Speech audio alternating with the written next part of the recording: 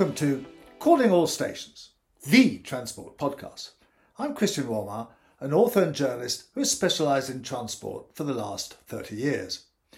In every episode, we aim to keep you up to date with the most engaging news stories, policy developments and interviews across the world of transport. In this first episode of Season 2, we'll bring you up to date with some of the big stories that have broken over the summer. And with me is my co-presenter, Mark Walker, who has spent decades in studying policy developments in transport. So, Mark, what are we going to look at this week? Hello, Christian. Today we have three huge stories which have come to the surface and very much into the wider public consciousness over the summer. We're going to talk about what happened with national air traffic services and the crisis in air traffic control. We'll also be having a look at the developments with London's ultra-low emission zone and its extension to the full Greater London boundary. And of course, we'll be returning to our cliffhanger story from the end of Season 1, the consultation on the closure of many hundreds of railway station booking offices. So the first thing we want to take a look at, Christian, is the story about national air traffic services and the enormous difficulties experienced by passengers returning home from holiday in many cases only last week. What's your take on all of this? Well, I think there's two extraordinary aspects to this. And the first one is that a system like that can go completely dead, completely wrong so quickly and almost instantly, and begs questions about the safety of aeroplanes that are up there. I mean, if the air traffic control system goes, presumably it's very difficult to control the planes up there. And so it seems amazing that there wasn't a better backup system, but apparently they were worried about using the backup system because they thought it might be a virus or something, and they didn't want that infected with the virus as well. I don't really buy that. The second aspect of this is overcompensation. Now, the Prime Minister, Rishi Sunak, said, oh, well, the airlines should pay compensation. Now, I hold no particular brief with airlines. They're kind of private companies that generally make a healthy profit. But one does have to say that it's not their fault. It's the fault of the National Air Traffic Control System. And that is semi-privatised. The government owns a majority share, but some of it has been sold off to private shareholders. It does seem to me that, they should be paying the compensation for the total mess that this system has got into.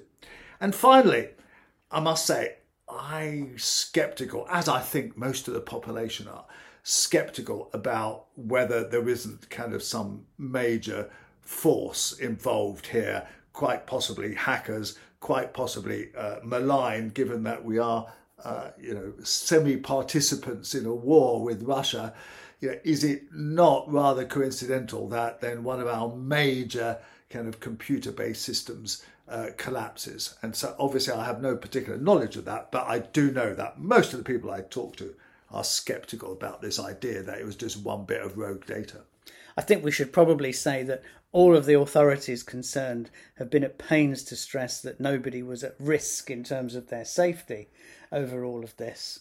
But of course, one is entitled to be sceptical. I don't buy that, actually, Mark. I mean, what if all these planes were suddenly flying around, as it were, dark and on their own initiative had to land? It doesn't entirely convince me. I mean, I'm not somebody who's scared of flying, and I'm not going to be scared next time I fly. But one has to ask questions about that. That's all. And also, at the time that we're recording this, we're still waiting for the full explanation from the regulatory agency, the Civil Aviation Authority, which is being published shortly, and which will be hopefully revealed to the public in Parliament by the Secretary of State for Transport. So this may well be a subject we'll be returning to in our next episode. I'm sure it will be. Also, a big story at the end of August was the extension of Greater London's ultra-low emission zone, which has been introduced by the Mayor, Sadiq Khan, and which has, I think it's been fair to say, was a subject of controversy as we went into the summer break, and it continues to be so as we come out of it.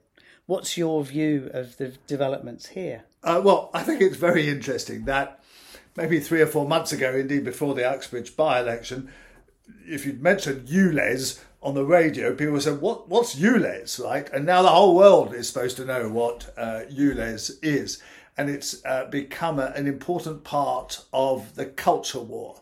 Richie Sunak has actually even now announced reviews of local traffic neighbourhoods and said that council shouldn't be able to introduce things without kind of checking with their constituents. But in fact, one should point out that actually councils are democratically elected the last time I looked, and they could be booted out at the next election. So I don't think any of that particularly makes sense. But clearly the Tories are using a transport issue as a major weapon to hit Labour and indeed the Greens and the Lib Dems with.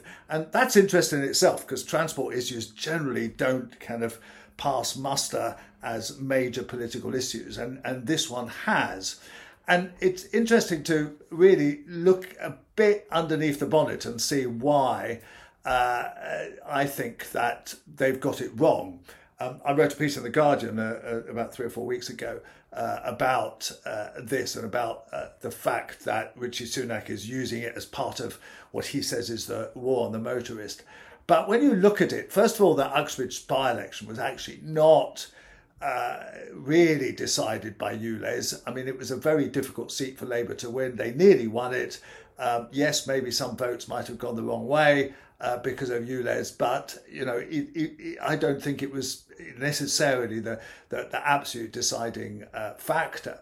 But it has now entered the political realm as the big issue, and that's what's interesting about it. We're going to return to this, Mark. I'm sure that ULEZ has now become kind of a wider political issue. And the other reason why it's a mistake from Richie Sunak's point of view is that outside London there are a few kind of ultra low emission zones, and mostly introduced without much of a huge fuss.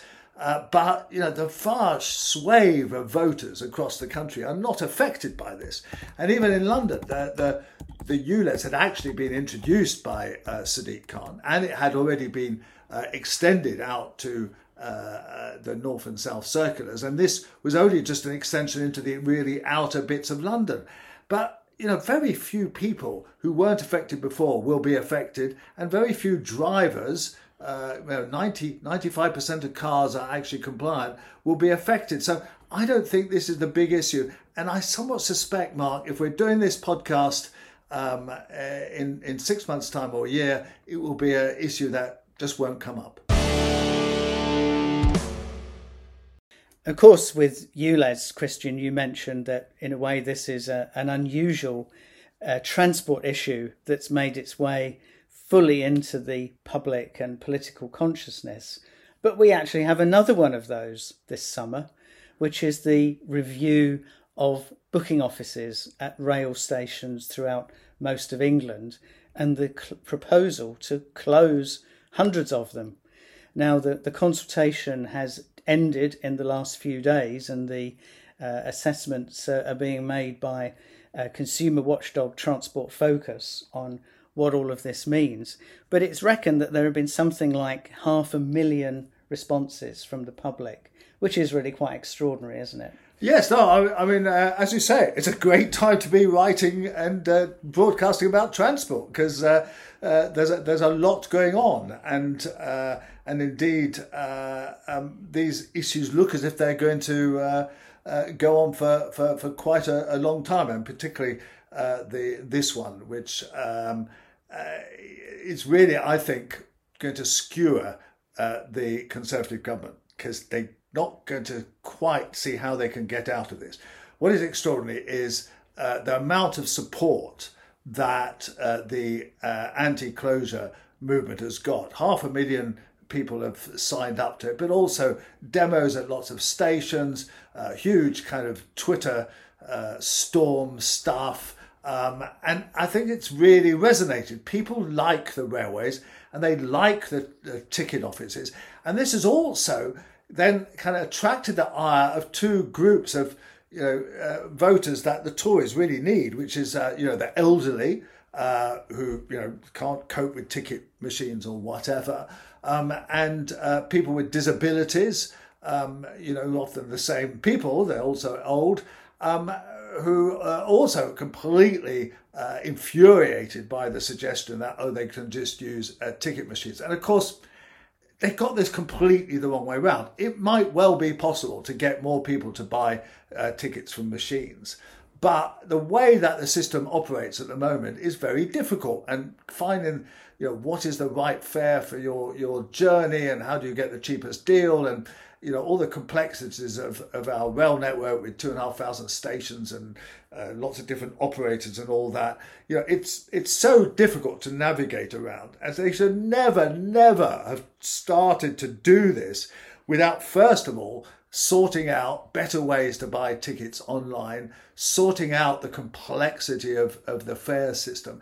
And now they've got themselves in the right bind. And I can't see, Mark, you might have some suggestions as to how they can get out of this. Well, they could adopt the screeching U-turn strategy and hope that everybody's forgotten before the next general election. Somehow I think that's unlikely.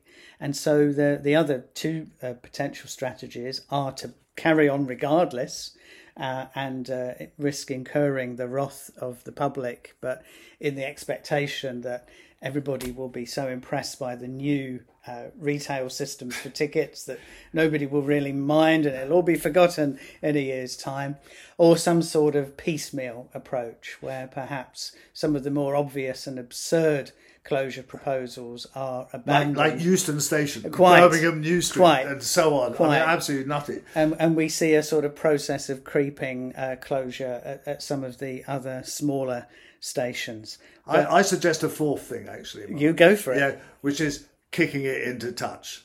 This is all too difficult. We will have a review. A review of the review. We will, they already extended the consultation period kind of a couple of times, haven't they? And these are just suggestions. We're listening. We're looking at this consultation, and we will report to you in the spring, maybe the summer, or possibly even the autumn. And that's one way around it. That is a fourth possibility. Yes, that's a fourth possibility. I think plunging straight into this and starting to close lots of ticket offices, it's just going to. I mean, they don't need that, do they? They have enough kind of issues on their plate and they're kind of down in the polls already. Do they really need this? Well, funny you should say that, because the future of booking offices does form part of the backdrop to the ongoing wave of industrial disputes that continues to affect the train companies in England primarily, and that affects the relationship between the employers and the RMT union. But of course, there's also an ongoing dispute involving the train drivers union, ASLEF. And you have some new updated information on that for us. Yes, well, I bumped into Mick Whelan, the ASLEF General Secretary, the other day, who's always very affable, always ready to talk, always ready to give us a little interview. And here's what he said. I'm with Mick Whelan after a very pleasant lunch discussing all the matters around the railway. And I thought I'd just ask him a couple of questions about the ticket office closures, which have been put forward, and the consultation actually ends at the end of August. Mick, what do you think this is all about? I think it's a blind, poor attempt to save money without looking at the consequences of society, looking at the consequences of staff in the railways, and definitely doesn't look after the interests of passengers in the 21st century. And what's your concerns about them? I mean, obviously you might have concerns about people losing their jobs. They're not necessarily your members, but they're railway workers. But what's your wider concerns about this? Well, quite simply, I've worked in this industry for 38 years. I believe we need a visible presence on platforms, ticket offices and trains, because we don't live in a very polite society. And people seem to be forgetting the discussions that we were having prior to the pandemic, where we were talking about the high increase in sexual assaults on the railway, where we were talking about county lines and acid attacks, we were talking about the increase in verbal abuse. Also, nobody in any of the companies has been able to demonstrate to me in any way, shape or form what the impact will be on lone workers such as train drivers going forwards in all those locations whereby we stable trains or have to stand outside stations waiting for staff cars or taxis. No one's produced any risk assessments, but no one's shown a need for this. No one can either show me then the hundreds of millions of questions that are asked every day at ticket offices about where do I get a ticket, how do I get a ticket, that aren't represented in the ticket sales themselves. I do believe this is a false premise. I do believe it's the wrong thing to do, and I do believe it's going to make our railways inherently unsafe.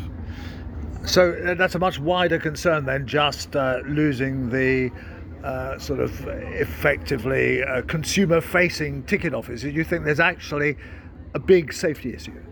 Big safety issue across the board. We found out during the pandemic that people were using the railways as places to go because there was no one in the ticket offices and on the barriers, using the trains, particularly younger people, because they had no alternative during lockdowns.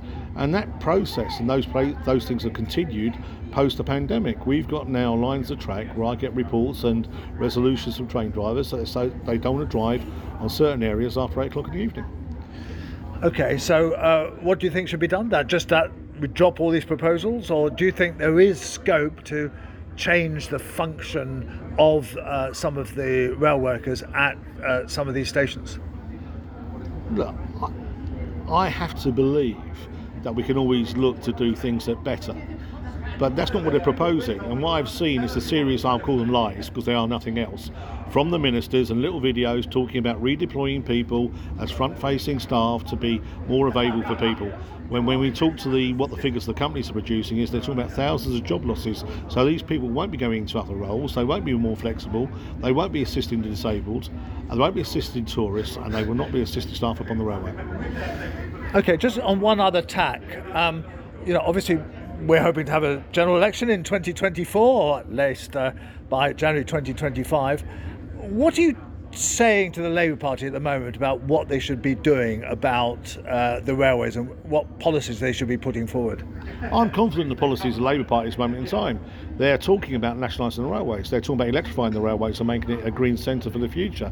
They're talking about integrated transport. They're talking about growing the economy by using one of the 4 factors of communication, which is railways, to grow tourism, to grow business and to grow investment. At this moment in time, I'm far more upbeat about what the Labour Party will do rather than the people that are sending my industry into a decade of managed decline. But so what does nationalising the railways mean, Mick?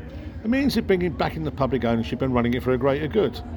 And in that way, getting the best benefit of the investment that goes into the railways for the taxpayer, for the travelling public, but also hopefully by reducing costs to the passengers.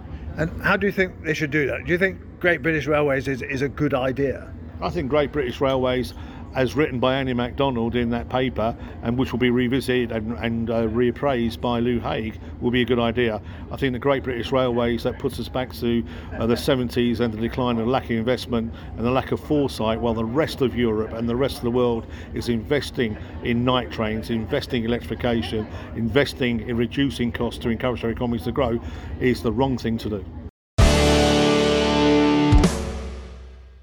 While many of our listeners were enjoying their summer break, we, Christian and I, were still on duty for calling all stations. And we accepted a very kind invitation from HS2 Limited to visit 2 of their construction sites. It was a very, very interesting experience and provided so much material that we're going to present our findings to you over 2 episodes of Calling All Stations. The first package is from our visit to the Colne Valley, where we got to see the construction work on the viaduct there, and also the tunnelling works. So here is our report. Mark Walker and I decided that we would do a podcast, or indeed probably two, from HS2, and we're on a site visit at the headquarters of Align, which is one of the contract partnerships, and I'm with David Ems, who's the project client director for Align. So David, just give me a little outline of what we have here as a part of the HS2 construction project. Yeah, for sure. So it's great to welcome you guys here, actually, to the South Portal office. So we're just inside the M25 near Maple Cross. We've got a site here that's got about 2,500 people on site. It's about That's an amazing car park. We're in the middle of an actually vast car park. Exactly. We've got 80 size football pitches here on the site here. Lots of operations, construction work going on. We've got 2 tunnel boring machines that have launched from this site, and they head north at the moment. They've got 16 kilometres to go in total, and they're about 12 kilometres down the line. So all the logistics is managed from here. So all the people, materials, tunnel rings, they all get transported from here straight up into the tunnel to where the tunnel boring machines are. Here we've got a couple of factories on site here, one of them constructing the rings for the tunnel boring machine, and the other one for constructing the segments for the Colne Valley viaduct, which is a viaduct that's 3.4 kilometres heading south of here. So that's all happening on this one site. So those are the 2 big parts of this, and presumably you're building a few bits in between these, the tunnel and the viaduct? Yeah, absolutely. So all the material that's coming out of the tunnel is being actually landscaped here in the South Portal area. So we've got 2 million cube of material that's come out so far that's been landscaped. We've got another 1 million cube still to come out. And what we're creating here is calcareous grasslands, which is based on our western valley slopes. So this is kind of a new feature that we're going to be building that's got a massive 80% biodiversity gain for this area. So tell me about Align. So this is a joint venture between different construction companies, and how much is the contract worth? Yeah, so Align JV, as they are, is a consortium of 3 contractors, Bouygues being the main, and Sir Robert McAlpine and Folker Fitzpatrick are the 2 other parts of the JV. They have a design partner of Jacobs as well, so we're all co-located here. I work for HS2 directly, so between all the organisations here, we've got a good setup actually, and we've created our own identity here as well, which is really important, that we're one integrated project team. And so that's one of the things that actually streamlines the processes between the organisations and really does make a difference in terms of decision making and ensuring that we can maintain the programme on time and contain the costs within the budget envelope that we've got. And what is the value of the contract approximately? Yeah, it's approximately £2 billion contract here, which on its own is a massive contract for any construction site, but it's the smallest of the 4 JVs working on the main works for phase 1. So what about the local community? Because there was a by-election here a couple of years ago, and it was actually HS2, and the sort of unpopularity of HS2 was definitely something that was part of the by-election loss by the Tories. Have you managed to kind of repair relations with the local community? Well, we like to think so. I mean, we do a lot in the local community here, either for our funds that we do. We do funds local projects. So within this just on this contract and the surrounding areas, there's a £2 million fund that's been already released. We're also working with local schools to sort of promote construction. We do things in the local community. I myself, 3 months ago, was part of painting one of the local schools. So that was really good, and it helps us to bond kind of with them. But there is a fantastic amount of disruption. One can't get around that. I mean, I'm amazed by the size of this, even though I've obviously been writing about this for years. It is just extraordinarily large, so there must be quite a lot of disruption. Yeah, well, there is going to be some disruption due to the construction works, but we certainly do a lot of work in the background to minimise that by working with the local community, local stakeholders like the local authorities, The site here is actually pretty unique because we've got new slip roads that we've constructed off the M25 that really supports and feeds the site.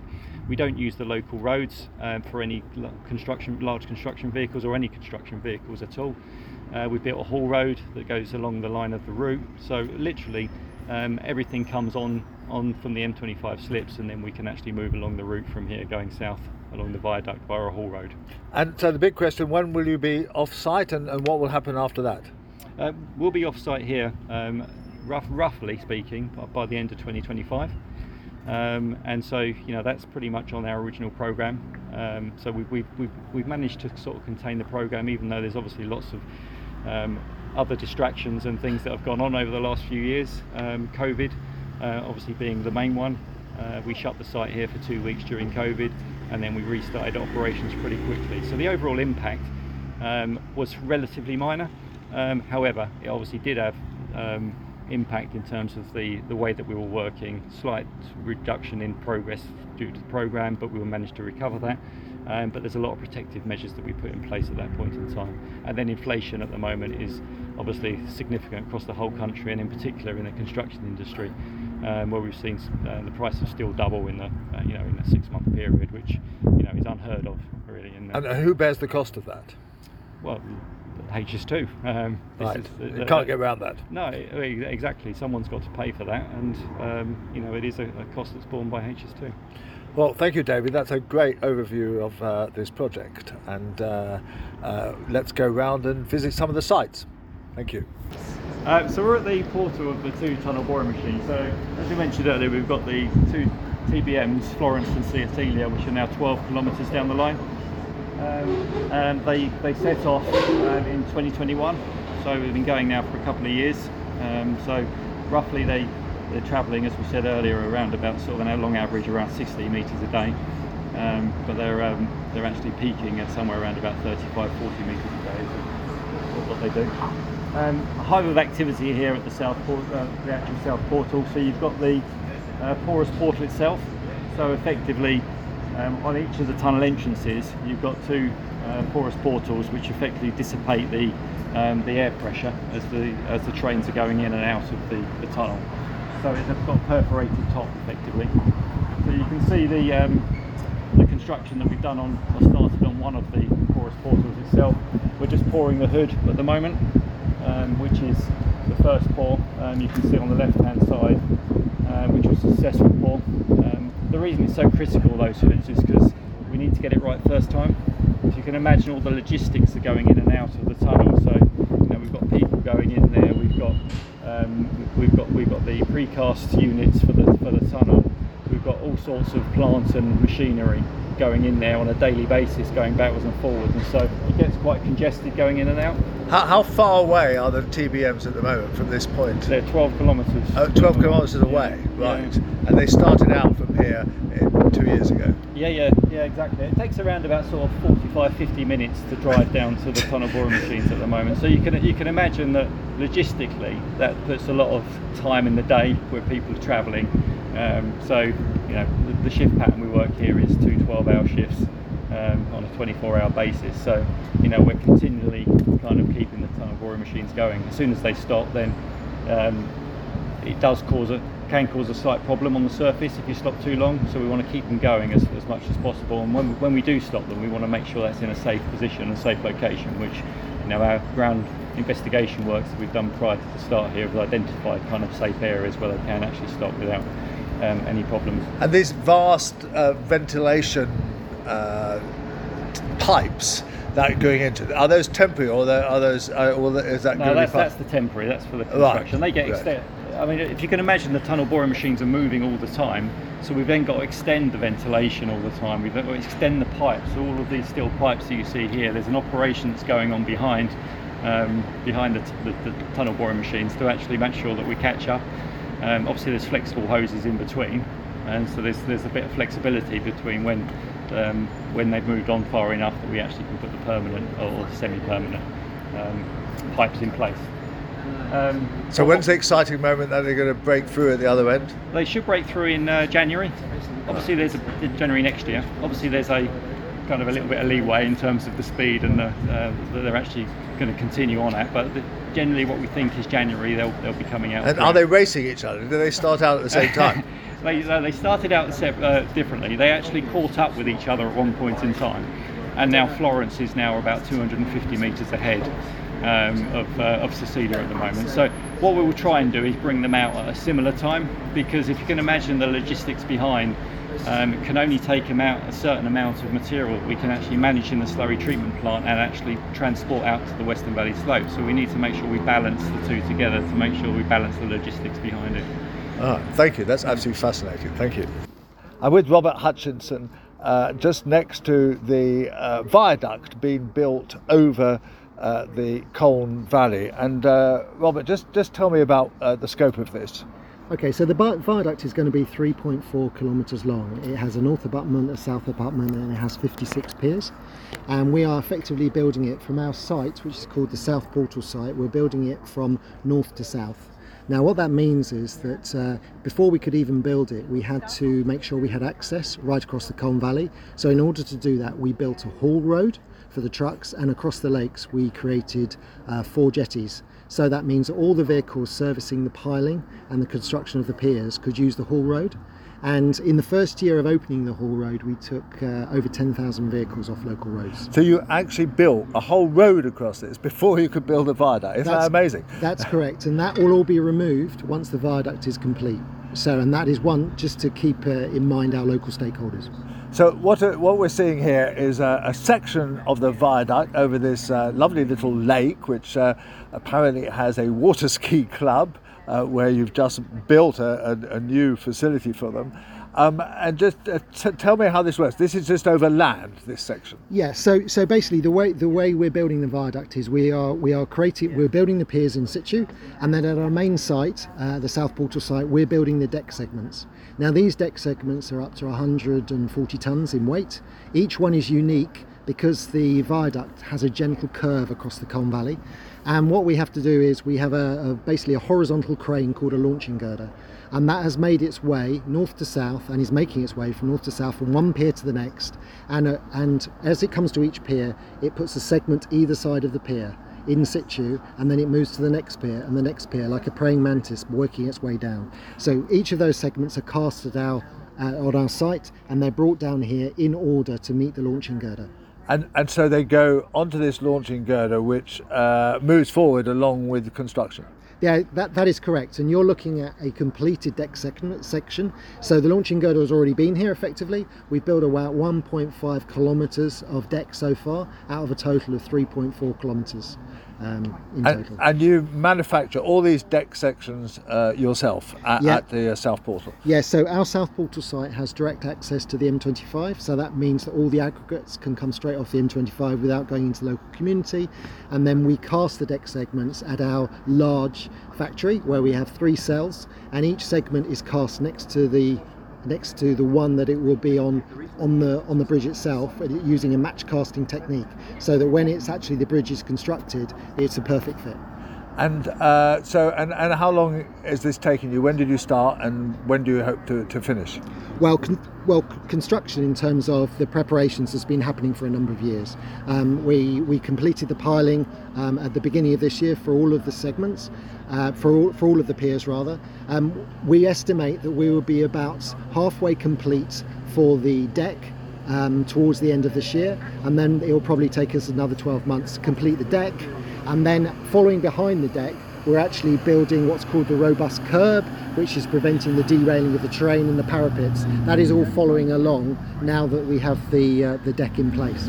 And just on cue, we got a water skiing motorboat kind of arriving. So this essentially is untouched. Yes. Despite the fact it's got this great big viaduct next to it, the lake itself is the same as it was before. And this really comes down to the relationship we've built with local stakeholders. So if you look across the lake, you can see what was the old Denham Water Ski clubhouse, and what we've done is we've relocated it to this side of the lake, and as you can see by the water skiing going past, it is not impacted. And if you look at the lake looks fabulous, and be honest, you're more likely to be deafened by the birds in this area than you are by the construction. Okay, thank you, Robert. That's really helpful. Thank you. So Mark and I have spent the morning at the HS2 site just near Denham, which is run by a consortium called Align, with two major tasks, one of which is to build a 10-mile long tunnel, twin bore of course, and the other is to build a 4-kilometre long viaduct over Colne Valley and all the waterways there. So, Mark, we had a pretty fascinating morning. What was your first impression about this? I think my first impression, Christian, was one of the sheer scale of the project. And however many images you see in magazines or online or on television, I think nothing can prepare you for the scale of the work that's going on in the Colne Valley. The portals to the tunnels are breathtaking, and the viaduct, which is under construction now, is a stunning piece of architecture and a really striking feature in the landscape. No, absolutely. I mean, I was struck as we arrived, and you saw this huge car park in the middle of nowhere that was just that what had been fields until the construction started, and there seemed to be about 1,000 cars kind of parked there. And huge temporary office buildings, and then a vast swathe of other buildings, wasn't there? Yes, that's right. All of which has appeared in pretty short order, and the plan is that over a period of time, it will all disappear again, and there will be very little apart from the actual infrastructure features of HS2. The idea is to return the environment to the condition it was in before, or in some respects actually enhance it through the deposition of the chalk from the tunnel works, from the tunnel boring, which is designed to leave an enhanced habitat. This create a whole new chalk grassland. Yes, that's right. They said where there wasn't really one before. Yeah, where in fact there was quite literally a hole in the ground from some exhausted quarry works. So it was very impressive, and also I think we're all familiar with the anxieties expressed over many years of residents and neighbours worried about being affected by the impact of the whole project. But it was clear that some pretty significant efforts had been made to accommodate the needs of those residents and neighbours. In fact, you could say that the whole tunnel itself was there, or is there, to respect the needs of those communities. Yes, absolutely. I just wondered, one of the things that was apparent to me was that this is a very expensive project, and I know there's a balance to be had and so on, but there didn't seem to be much attention to limiting those costs. And I suppose that's not something that we could necessarily pick up on, but the fact is that the costs have overrun. The contract we saw was worth £2 billion thereabouts, which is an extraordinary amount of money. Yet, one can see that it's a very expensive project, but nevertheless, one does wonder whether there is any cost discipline in there. I suppose that you could ask the question whether it's possible to do something like this on the cheap, given that you are building major infrastructure in a developed economy, a developed society, with much greater sensitivity around impact on the environment and on communities than would have been the case, say, in the heyday of 19th century railway construction, where, I think, if we're brutally honest, those were not major considerations, either communities or the environment. The scheme was seen as being good in its own right. So, and of course, as soon as you start trying to cut costs, then you raise risks. And in fact, the number one value of the Align consortium was safety, both for their own people and for the public. So you can see why these things are expensive. I suppose the question that nevertheless begs is that if you know these things are going to be expensive and that's factored in at the beginning, why do you then continue to have increases in costs over and above the very high costs that you'd already anticipated and planned for? And I think with HS2, no inquiry, no parliamentary investigation or public authority has ever really fully got to the bottom of that issue. And yes, and I spent time looking at the minutes of the board meeting, for example, and they're very heavily redacted. You know, there does seem to be a slight kind of lack of really kind of, I suppose, scrutiny of this. In the next episode of Calling All Stations, we'll bring you the second part of our visit to the HS2 construction sites, this time Old Oak Common in West London. Here's Christian's final thought from the departure lounge. Well, I was travelling back from Glasgow the other day, and because of a train strike, most of the normal trains weren't running, but fortunately the open access operator Lumo was, and I'd booked a seat for me and my wife, so all well, 12:56 from Glasgow. But when we got on the train, there was an announcement saying that, well, if you don't have a reserved seat, you should not travel on this service. And I thought, hold on a sec, this is still a public service, and even if you don't have a seat, you can sit in the corridor. And in fact, inevitably, there were, of course, a few spare seats. Even though it was a strike day and the train was fairly full, there were some seats available. So I then queried this on Twitter, because I understand that you have the right to travel on a train, unless there's safety reasons, unless there are kind of people hanging out the doors and whatever. But obviously, otherwise, you have a right to get on the train. And there was a big Twitter debate about this, with some people saying, no, it's fine. And actually, some people pointed out, and they were right, that because Lumo has decided that it's not a closed service, in other words, it will take people beyond its reservations. Therefore, it gets some of the money, what's called the ORCATS money, the money that is shared between the different operators on a particular route. So that's why it didn't actually make it an absolutely closed service. So it gets some money for this. And this definitely seems to be the case, because the managing director, Martin Gilbert of Lumo, then came on onto Twitter and said and accepted that people without reservations can get on their train. They might not necessarily recommend them to do so, and they might not get a seat, but they can't throw them off the train. And I think that's a very important point, because I'm really worried about this idea that we no longer have a walk-on railway, but we have to book seats in advance for train travel, as you do on the TGV in France, for example. So I think this is a little victory for the passenger.